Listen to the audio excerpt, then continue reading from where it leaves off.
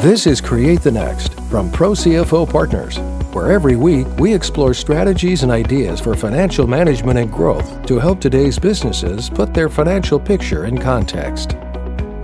Welcome back to Create the Next. I'm Chris Bentliff, and I'm joined today by Martin Cunningham from Pro CFO Partners. Martin, it's great to meet you. It's great to have you on the show where we talk about what is it that we need to do to create the next version of our companies, of our quarter, of ourselves, of our goals, of our strategies. And one of the things that I think is pretty key to that is the temporal space that we live in organizations. So what are we doing annually or every 3 or 5 years as we chart goals? And then what are we doing quarterly or biannually? And then what are we doing monthly?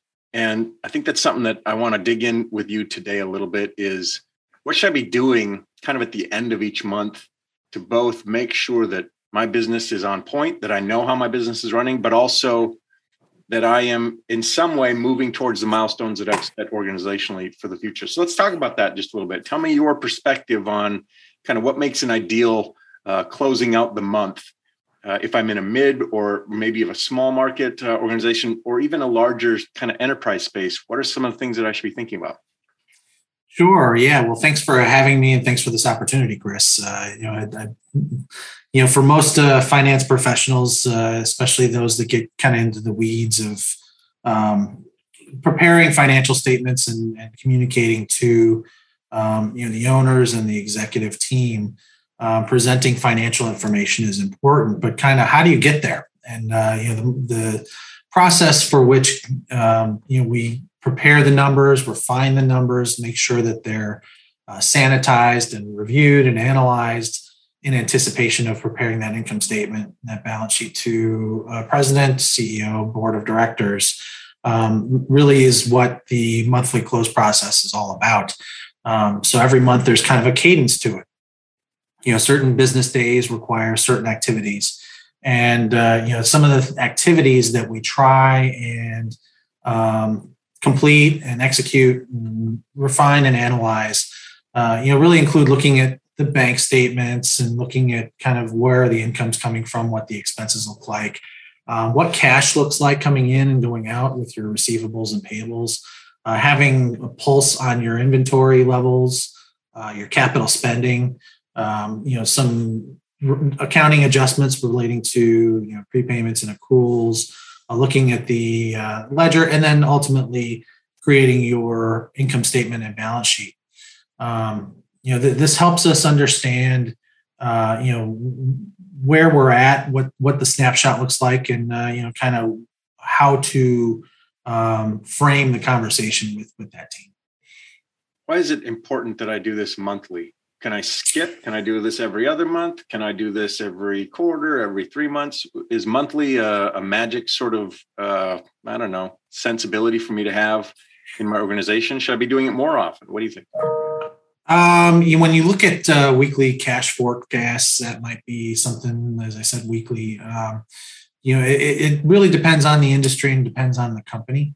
I think that, really from almost mid-size, I'd say even the larger small cap companies probably should do it monthly and going forward. The smaller ones probably can get away with doing it quarterly, as I've seen both. The reason you want to do it monthly is because you, especially those that are publicly traded, you want to have an eye towards that quarterly filing and that quarterly earnings release. The last thing you really want to do is blindside not only your leadership team, but any signaling to the investment community. It's interesting that you bring that up because we're in, as you and I are recording this, we've got inflationary concerns. Oh, yes. All kinds of stuff. And there are organizations out there that are, and I'm thinking about the crypto space, but that's a whole different conversation. We can talk about that a little bit too. Yeah, there's organizations that are suddenly saying, hey, wait, we've got to do this, or we're going to pause this, or we're not going to make these changes or adjustments. And to the world, especially publicly traded companies, they seem really abrupt. Organizationally, are they that abrupt, or I don't know? Is that a signal that maybe there's something unhealthy in the way that they're managing their reporting or the way that they're receiving information? Are they as blindsided as it seems sometimes? Or well, I certainly hope not. That would be a bigger problem. But I think at the end of the day, what needs to happen is a marriage of the macroeconomic data versus the company specific data. And that's where the monthly process kind of becomes more and more critical, especially in today's economy, where it is especially volatile given the inflationary pressures, the energy costs. You're looking at supply chain issues and some of the other challenges that companies face that really, at least to this scale, hasn't been seen in 40 plus years. So, I think that as an executive level professional, as I am, the one thing that I want to see is how the company is performing under that stress or under that duress compared to what I understand based on the macroeconomic reports that I research, and how in turn I can forecast that out and try and signal where I think the company is going to land, at least within a reasonable range, with respect to income and where the cash flow is and some of the other leveraged items and KPIs that we measure our company against. We've talked about this to some extent here on Create the Next, which is who's your audience for these reports? And what I hear you saying is you're making good points around, look, if it's investors, they want to see one thing. If it's the media, they want to see one thing. But if it's the executives, if it's the C-suite, if it's the supply chain management, everybody's got something. It's going to be all the above, right? So you have to create customized reporting for each of those audiences because they're going to want to look at things differently. They're going to want to create different types of assumptions.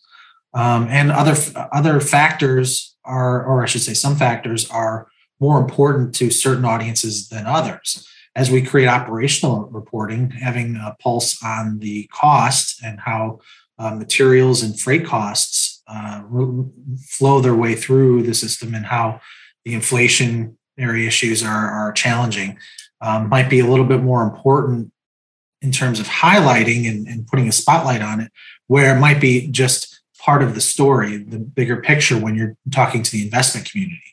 So it's all about context and making sure that you're putting those decision makers and those users of your documents in the right position and telling the right story, an objective story, a conservative story, so that they're in a position to make good, solid, informed decisions. Create the Next is brought to you by Pro CFO Partners, who believe every business deserves to work with an expert CFO to guide its success. Pro CFO Partners are expert financial officers networked across industries, verticals, specializations, and situations. Fulfilling the role of a part-time CFO with all-time commitment, Pro CFO Partners utilizes the innovative and exclusive FGC Financial Flywheel as a framework that creates momentum to drive your financial functions for sustainable success. Visit ProCFOPartners.com to explore how we can implement a systematic and scalable financial system to help you achieve your goal. ProCFOPartners.com.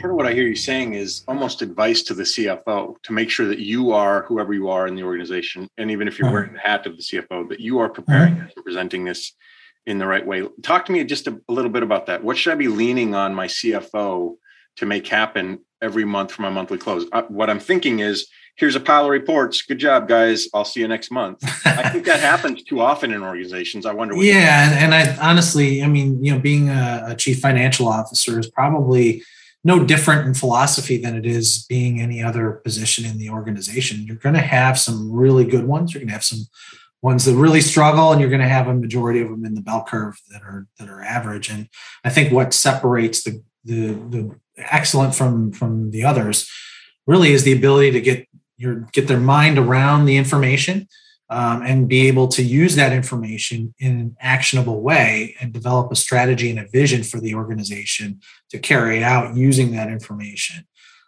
So very good. We love talking about inflation. So that seems to be a prevalent theme, not just in our conversation, but in what's going on in business and on Main Street as well, with a kitchen table related topic with gas prices and so forth. So Looking at that in particular, it's important to understand in that context what the information is telling us so that we can develop a strategy to combat that, whether it's reducing costs or moving around the supply chain to alleviate some of those pressures.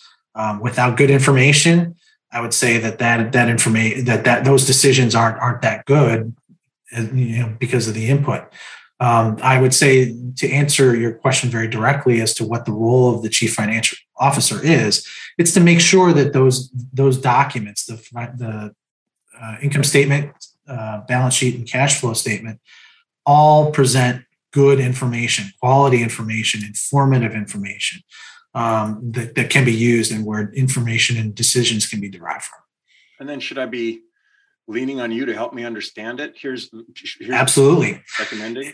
If I don't have my mind around it and I can't provide clean information in those financial statements, then I can't speak intelligently to them. So I'm going to flip that all the way around and say, if I'm doing my job, I'm producing clean financial statements with good information, and I understand it well enough that I can speak intelligently to it. It's so important. It's so important to be able to do more than just, hey, here's the spreadsheet, but to be able to look to my professional, my complement to say, and here's what it means, and here's what I think we should do, and here's the danger that I see that's 4 months out that isn't on this report, but I can feel it coming, and let's talk about these things. I think that level of acumen is really essential. Talk to me a little bit. I love for our listeners to get really tactical, kind of practical, actionable insight whenever we can. Do you have a recipe for success? What are some steps that I should be following every single month for my close? Like, how do I know that I'm getting it right? Or what are the things I should be doing, both so that I can sort of, self-compare. Oh yeah, I'm doing those things. Or, oh, hey, I hadn't thought of that. Or if I'm a little bit flat-footed here, great. This is how I can get started. Do you have some advice? I do. Yeah. As I'm starting to show my gray hair and my experience, I've developed kind of a cadence and a 10-step process that ultimately has proven successful just as a repeatable process. And if you do these things and you dive into these things, you should be able to capture 99.9% of what's going on. That doesn't mean that there isn't a pandemic in the future that could blindside us, or a future inflation spike, or even the opposite if we had deflation, which was a risk a number of years ago. But those 10 steps aren't really complicated. You try and make it simple because you want your team to be able to absorb it, do it, and kind of move on from it. And those 10 steps really start out with income and expenses and making sure that they're all recorded properly. Without that, your income statement really isn't worthwhile or meaningful.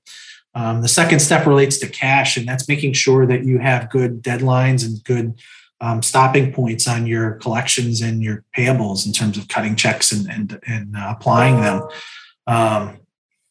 That creates a good cutoff, which ultimately leads to recognition of revenue and expenses and accruals. The third one is looking at your cash position and reconciling your bank statement, making sure everything is balanced, which coincides with reviewing petty cash. And then the fifth step, which is quite important, is looking at inventory, making sure the count's proper, the costing is properly entered into the system. As you know, one decimal place can mean a lot in terms of how your cost looks, and with some cases it's to the fourth decimal place or something like that. So I mean, it can get very precise in that area. Looking at your capital spending and your fixed assets, making sure your depreciation is accurately recorded, and then looking at your accruals, prepaids. It's number 7. Then you finally prepare your financial statements, and that's also important to note, is that the preparation of the financial statements is really in the latter stage of the process, because you want to have everything put into it before you start taking a look at it. So everything needs to be refined first, and then you do a review, looking for any anomalies to either talk to, or if any adjustments need to be made, and then you start preparing your talking points, and for me, it would be the slide presentation to the executive team and the board of directors. I love how succinct that is, but I also love how it opens the door for action. So in each one of those, if you're seeing something that requires more study, what I'm hearing you say is, keep an eye on these things. And as your talking points start to develop, that's also maybe where some strategic guidance, maybe we need some new banking relationships. Maybe we need to manage our debt differently. Maybe we need to be renegotiating some of our vendor or supplier things. All these things come from what for you, as you pointed out, is a simple process, but it leads to potentially more complex and contextual conversations. And I think that that's a really great sort of scaffolding for us to have, rather than just knee-jerk reaction or wondering about, or we've got a sense that, I love this idea that you're just compartmentalizing this in an easy to understand, simple, basic way that can lead to more robust conversation. Exactly. Keep it simple, and I try and live to that mantra. And then kind of to piggyback on your point, anyone can regurgitate the information. We can generate the financial statements and hit the report, submit the report button in the system and generate a P&L.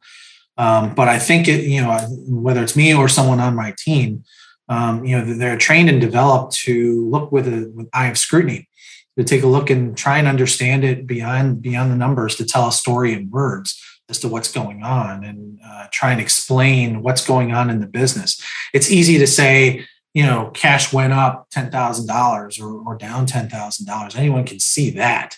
But the better question is why? Did we talk to anyone in the business? Did we talk to the treasury team?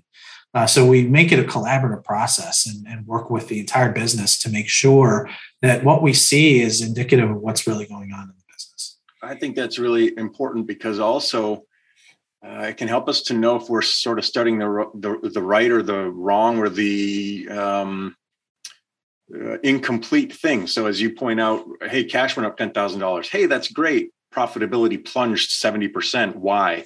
The conversations become more interesting than just what can look like a big shiny green light up there can actually be a yellow light or a red light if you don't have all of the insight available, and then parsed out and communicated in some sort of a, as you say, keep it simple kind of way by somebody who understands how to see these things for more or for exactly what they are. That's a skill set, and not all of us have it. And I think if we're not leaning on the right financial guidance and the right financial functions to make that happen, as you point out, we're just kind of flying blind. Even if we have the numbers in front of us, if we don't know what they mean, that's right, we can't do anything with it. It's like a map, but we don't know how to drive. So what?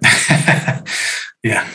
Martin Cunningham from Pro CFO Partners. So good to have you with us today. And I love the specific advice and insights that you gave us. This is going to be on the website, folks. So look for the 10 steps. It's going to be really, really easy for you to reference and see what's going on. And if you're incomplete on any of these steps, or this is new to you, or you've been doing this for a while, but it doesn't seem to be working out the way you need to, let's talk to Martin. Give us a call over here at Pro CFO Partners.